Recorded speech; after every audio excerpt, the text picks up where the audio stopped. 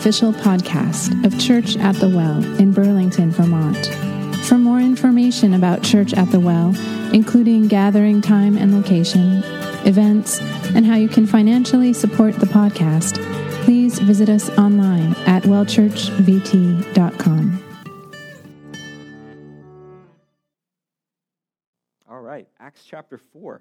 So this morning we find ourselves in chapter 4.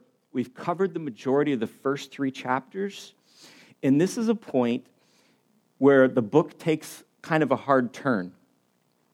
Because for the first time, the apostles and the early church face real opposition.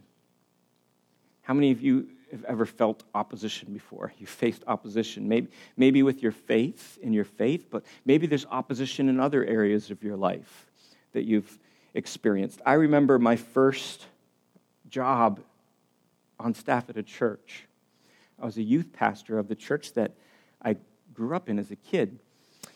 And the town I grew up in, and the town that was my first church staff position, was a small factory town of about 14,000 people in upstate New York. And about a year after coming on staff, a building in our downtown area was donated to the church to be turned into a youth center. And as a youth pastor, I was really excited about this. Wow, we have this cool building downtown, kind of outside of the 4 walls of the church. I think God's really going to do something really special with this building. And we wanted to open it up as a youth center so that teenagers after school could come in. All the latchkey kids could just come and just kind of have a place to do homework and hang out and not be at home alone. And we were going to use the facility for a church, youth church services. And we were really excited about the space. But there was a well-known lawyer in town who lived directly across the street from this building. He had invested quite a bit of money in this penthouse, kind of downtown apartment thing. It was right across the street from this vacant building that the church wanted to turn into a youth center. And he was strongly opposed to a church-run youth center. He did not want to see lots of teenagers hanging out in front of his newly renovated apartment. And so he started a petition in town, and he's a well-known lawyer, really well-connected, and he was spreading all kinds of false rumors about our church and about what we were going to do with this facility. And I got to tell you, it was hard for me not to be angry with him whenever I bumped into him in town. Again, it's 14,000 people in this town. We've got a few gas stations, a few restaurants. Like you bump into people all the time. And there'd be times when I would bump into them, in a business or at a gas station, and it would be so hard for me not to be angry with him. And I had to constantly remind myself what the Scripture teaches, that our struggle isn't against flesh and blood, but against principalities and powers and spiritual forces. And part of me wanted to just vindicate myself. I wanted to go up to him, and I wanted to go up to all of his friends and kind of vindicate myself, say, hey, this rumor is false, and he's spreading. But I knew that's not what I was supposed to do, although he tried to lure us into that. Instead, what we decided to do is just rally some people together to pray, because we knew we were facing more than just him. There was spiritual opposition. And I remember our town board meeting when we were going to vote on it. And our town hall had never been so packed. I mean, it was it was like a movie scene. It was crazy packed, right, with teens and parents and teachers. And then we had this lawyer with kind of his 3 kind of, bouncers or something, but they were mean looking, and they were together. And the chairman of the board, who'd never even been to our church, had no interest in our church at the time, gave this really stirring speech. And the board voted, and they granted us permission to open this youth center. And again, it was the lawyer and the 3 grumpy friends mumbled some stuff, and they burst out of the room, and it was just a really weird kind of scene and moment. But God did some incredible things with that building.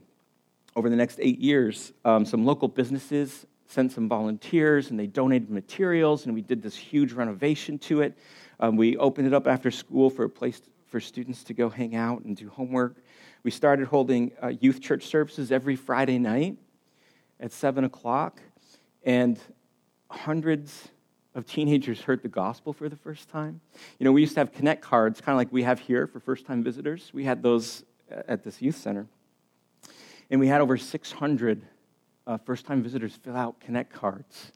Teenagers in a tiny little town, right? Like, God was just doing some amazing things. And many of those kids came to know Jesus and found Christian community. And there's just so many powerful stories of what God did there. And Luann, Ian's wife, was one of my student leaders, actually. And Tasha and Matt Lehman helped me lead that ministry. And we did that for years and saw God do so many things. But the opposition that we faced was real. And it was difficult. And that experience caused me to go to passages like the one we're going to look at today in Acts 4. Because in Acts 4, we see some real opposition. And so no matter what kind of opposition you're facing in your life, you know, this passage is primarily for opposition to faith in the gospel. And Jesus tells us that, hey, expect that. That's going to happen. But how many know there's other kinds of opposition we face? Right? And so when I was facing that opposition, I was reading passages like Acts 4 to learn, how do I do this? How do I face this opposition? And so I thought we would take some time to go through the chapter this morning. Now, everything up to this point in the book of Acts has been a party. It's just like one amazing event after another. Jesus ascends to heaven, and the disciples are like, are you kidding me? That's amazing. He just like, and he tells them to wait for the Holy Spirit to come. And so they're praying in a room together, and the Holy Spirit comes in a really powerful and dynamic way. And it says 3,000 people are added to the church in one day. Like, it's just boom, boom, boom, all these amazing things. Acts chapter 3, we see Peter and John. There's this man who was lame by the gate beautiful of the temple, and he gets healed, and he's leaping around in the temple, and Peter stands up to preach in Solomon's porch, and a huge crowd gathers. It's just like all these great things are happening. But when we get to chapter 4, we find a major disruption. There's a confrontation that happens with the Jewish authorities. In chapter 4, verse 1 says this: the priests and the captain of the temple guard and the Sadducees came up to Peter and John while they were speaking to the people. And again, they're in the temple courts, and Peter's preaching a sermon after this man had just been healed. And they were greatly disturbed because the apostles were teaching the people, proclaiming in Jesus the resurrection of the dead. They seized Peter and John. And because it was evening, they put them in jail until the next day. But many who heard the message believed, so the number of men who believed grew to about 5,000. And so just to kind of set what's happening here is there's such a commotion from this man who was lame for 40 years being miraculously healed. He's leaping about in the temple. He's praising God, drawing all this attention. Peter's delivering this powerful Holy Spirit-like inspired sermon, and there's a crowd of people. And there's such a commotion from this that the captain of the temple police gets involved. And it's his job to make sure that in the temple courts there's order and everything's going well. And he had a strong objection to the content of Peter's sermon. Specifically, Peter's announcement that Jesus had been raised from the dead. Now understand that what's happening here and in chapter 3 and in the beginning of chapter 4, all that was happening was a real threat to the religious authorities. See, the reason that the religious leaders had Jesus crucified in the first place was to silence him. In their eyes, he was a disruptor. He was disrupting their whole religious system. And so after they crucified Jesus, they thought they'd won the power struggle for the hearts and minds of the Jewish people. But now they come across Peter and John in their temple preaching about Jesus' resurrection. And not only that, but a man who'd been crippled for 40 years is now leaping around and bringing attention to it all. And so sheer panic sets in for them. They are panicked. They thought they'd squelch this Jesus movement, and now they find Jesus' followers continuing his ministry in their temple, exercising the same power and the same authority that Jesus had. And they're thinking, oh man, another threat to our institutions in religious ways. We thought we had finished it with Jesus, but look, now their disciples are doing it. And so they don't know what to do. Not knowing what to do about it, they had Peter and John arrested and locked up overnight until there could be an inquiry. But Luke, the author of Acts, lets us know that they're too late, that the Jesus movement has been reignited. The number, Luke tells us in Acts, grew to 5,000. And here's the first thing we learn from this passage about facing opposition, that when you try to silence truth, it rings and echoes all the louder. Have you ever noticed that? That truth has a way of finding its own vindication. It has a way of exposing ulterior motives and creating momentum. And there was nothing that the religious leaders could do to stop what was happening. And I'm sure Peter and John are amused by this. Oh, you're going to arrest us. Great. We're going to spend a night in jail. Like, that's really going to stop what God's Spirit is doing. Remember, it was Jesus who told them, I will build my church, and the gates of hell will not prevail against it. So they're probably thinking, yeah, whatever, like, what kind of food you got? Like, lots of, like, what are you going to feed us here in jail tonight? Got free lodging for the night. You're not going to be able to stop what God's Spirit is doing. Can't be silenced. Verse 5, the next day, the rulers, the elders, and the teachers of the law met in Jerusalem. Annas, the high priest, was there, and so was Caiaphas, John, Alexander, and others of the high priest's family. They had Peter and John brought before them and began to question them. By what power or what name did you do this? And then Peter, filled with the Holy Spirit, said to them, rulers and elders of the people, if we're being called to account today for an act of kindness shown to a man who was lame, and are being asked how he was healed, then know this, you and all the people of Israel, it is by the name of Jesus Christ of Nazareth, whom you crucified, but whom God raised from the dead, that this man stands before you healed. And so the next morning, they're sent for, and Peter and John are brought before this group called the Sanhedrin, this council. The Sanhedrin was kind of like the supreme court of the Jewish nation. It consisted of the high priest and 70 other members who were mostly Pharisees and Sadducees. And it says that Annas and Caiaphas were there. And if you remember in the Gospels, those were the two priests who really spearheaded the crucifixion of Jesus. And so they're present. And they're questioning Peter and John. And Luke tells us in this passage, in a few verses later, that the man who was born crippled for 40 years, he's with them. And so it's Peter, John, and this man. And they're standing before the Sanhedrin and the council, and they're questioning them, and they ask them this question, what power or what name did you do this? What a backwards question. Right? Never mind the fact that this man, he's walking for the first time in 40 years. And instead of celebrating kind of his healing and just how excited he is, they said, who gave you the right and the authority and permission to do what you just did? I mean, can you imagine that poor crippled man? He's like, hello, I'm standing right here. Like, hello?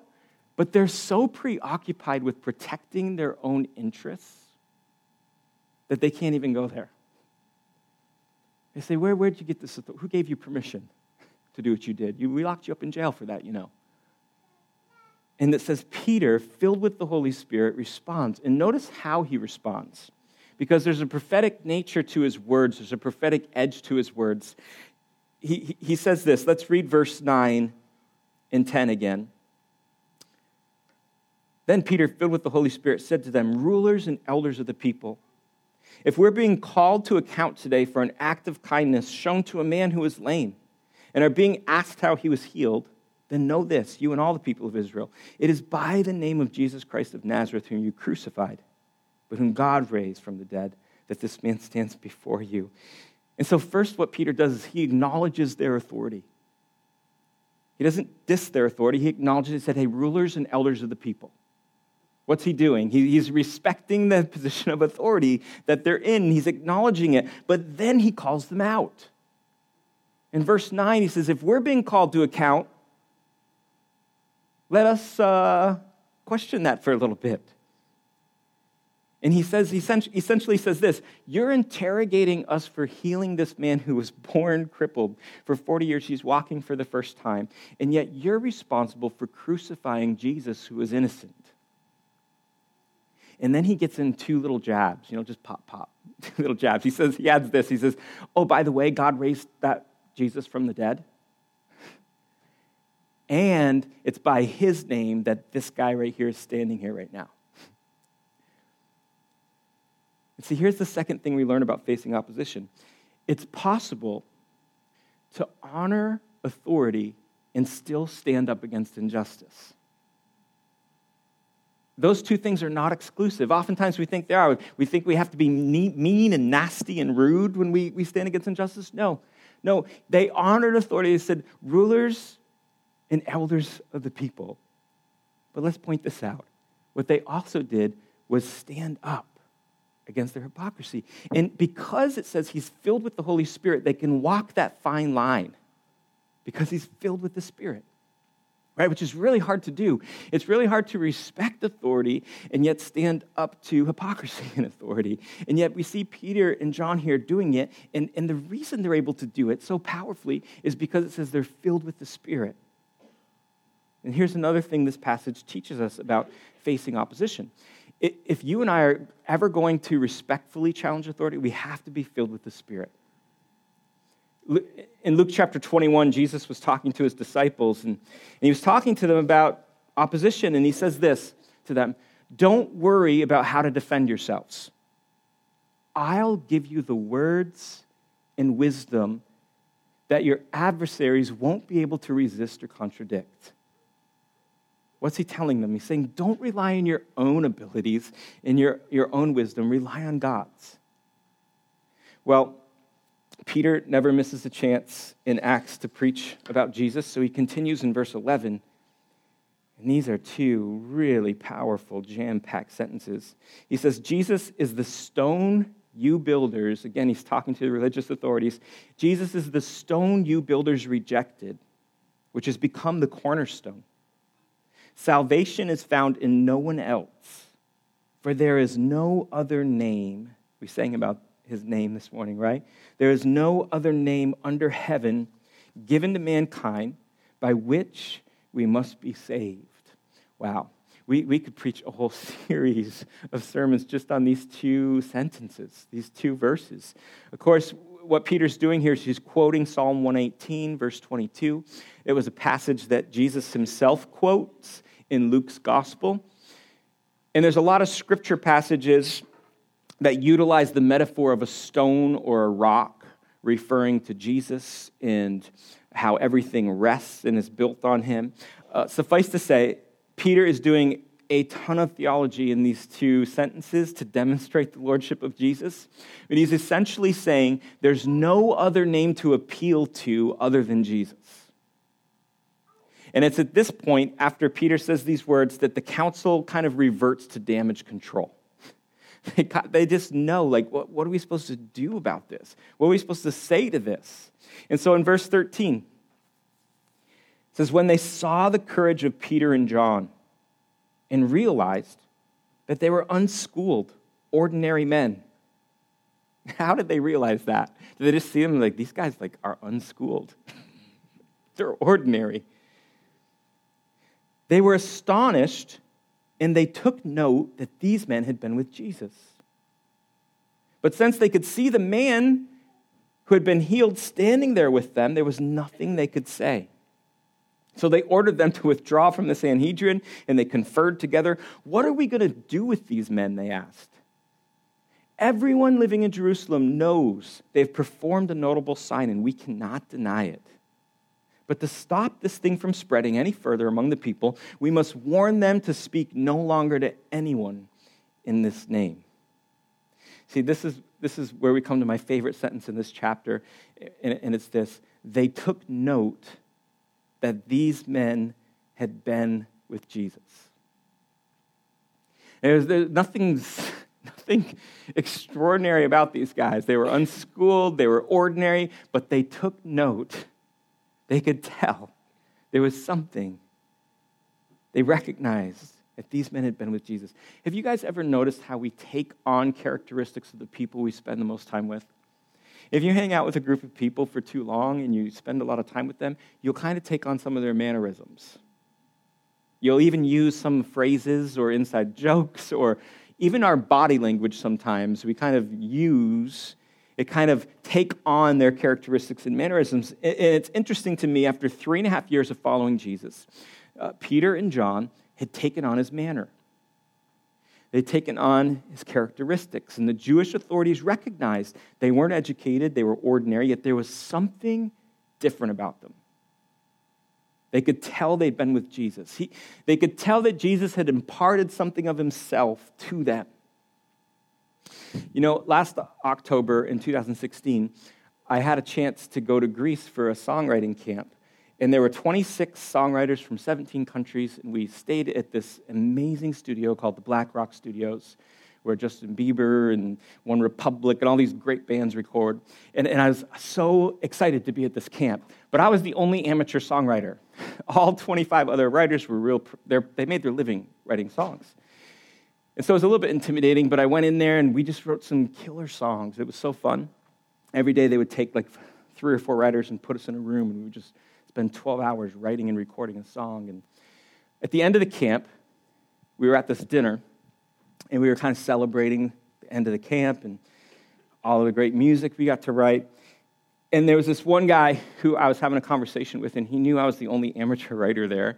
And he asked me the question, "Hey, Adam, do you have any aspirations to become a pro songwriter? You know, we got to write together. Like, you're a good writer. Are you trying to become a pro songwriter?"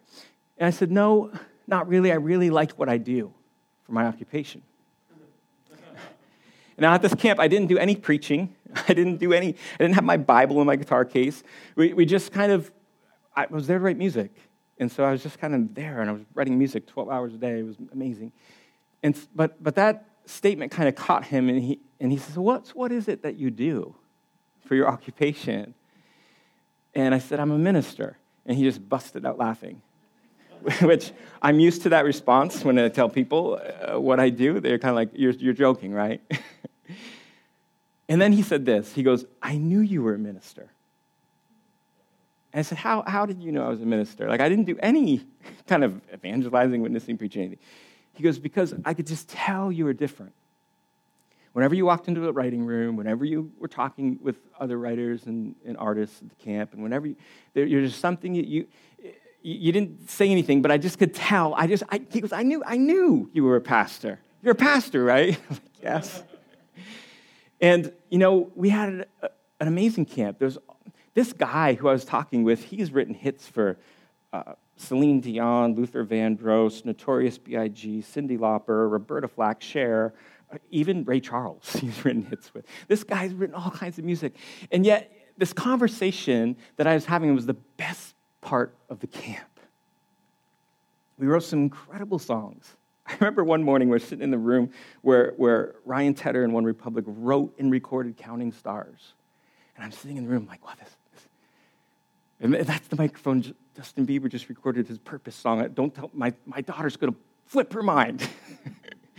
And we just wrote some incredible songs, but that was not the best part of the camp for me. The best part of the camp for me is when I had the conversation with this guy, and he said, "I took note that you've been with Jesus." See, the most powerful testimony we have, I could preach a great sermon, I think, sometimes. But that's not the most powerful testimony I have. The most powerful testimony that you and I have is when people take note. We're ordinary, we're unschooled, we're not, but they take note that we've been with Jesus. And that's an amazing piece of this story. Peter and John are facing all this opposition. They're ordinary. There's nothing special about them. And yet, these religious authorities, the same ones who crucified Jesus, they don't know what to do. Like we can tell these men have been with Jesus. What are we supposed to do? Well, we'll just threaten them, I guess.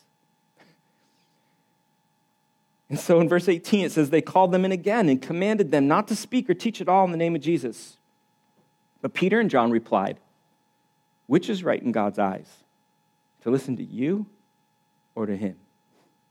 You be the judges.' man, he just keeps dropping burn after burn on these guys. Because he's filled with the Spirit. Right? He's not being disrespectful. He's just saying, rulers and elders of people, yeah, you rule us, but we're not. Jesus is the authority.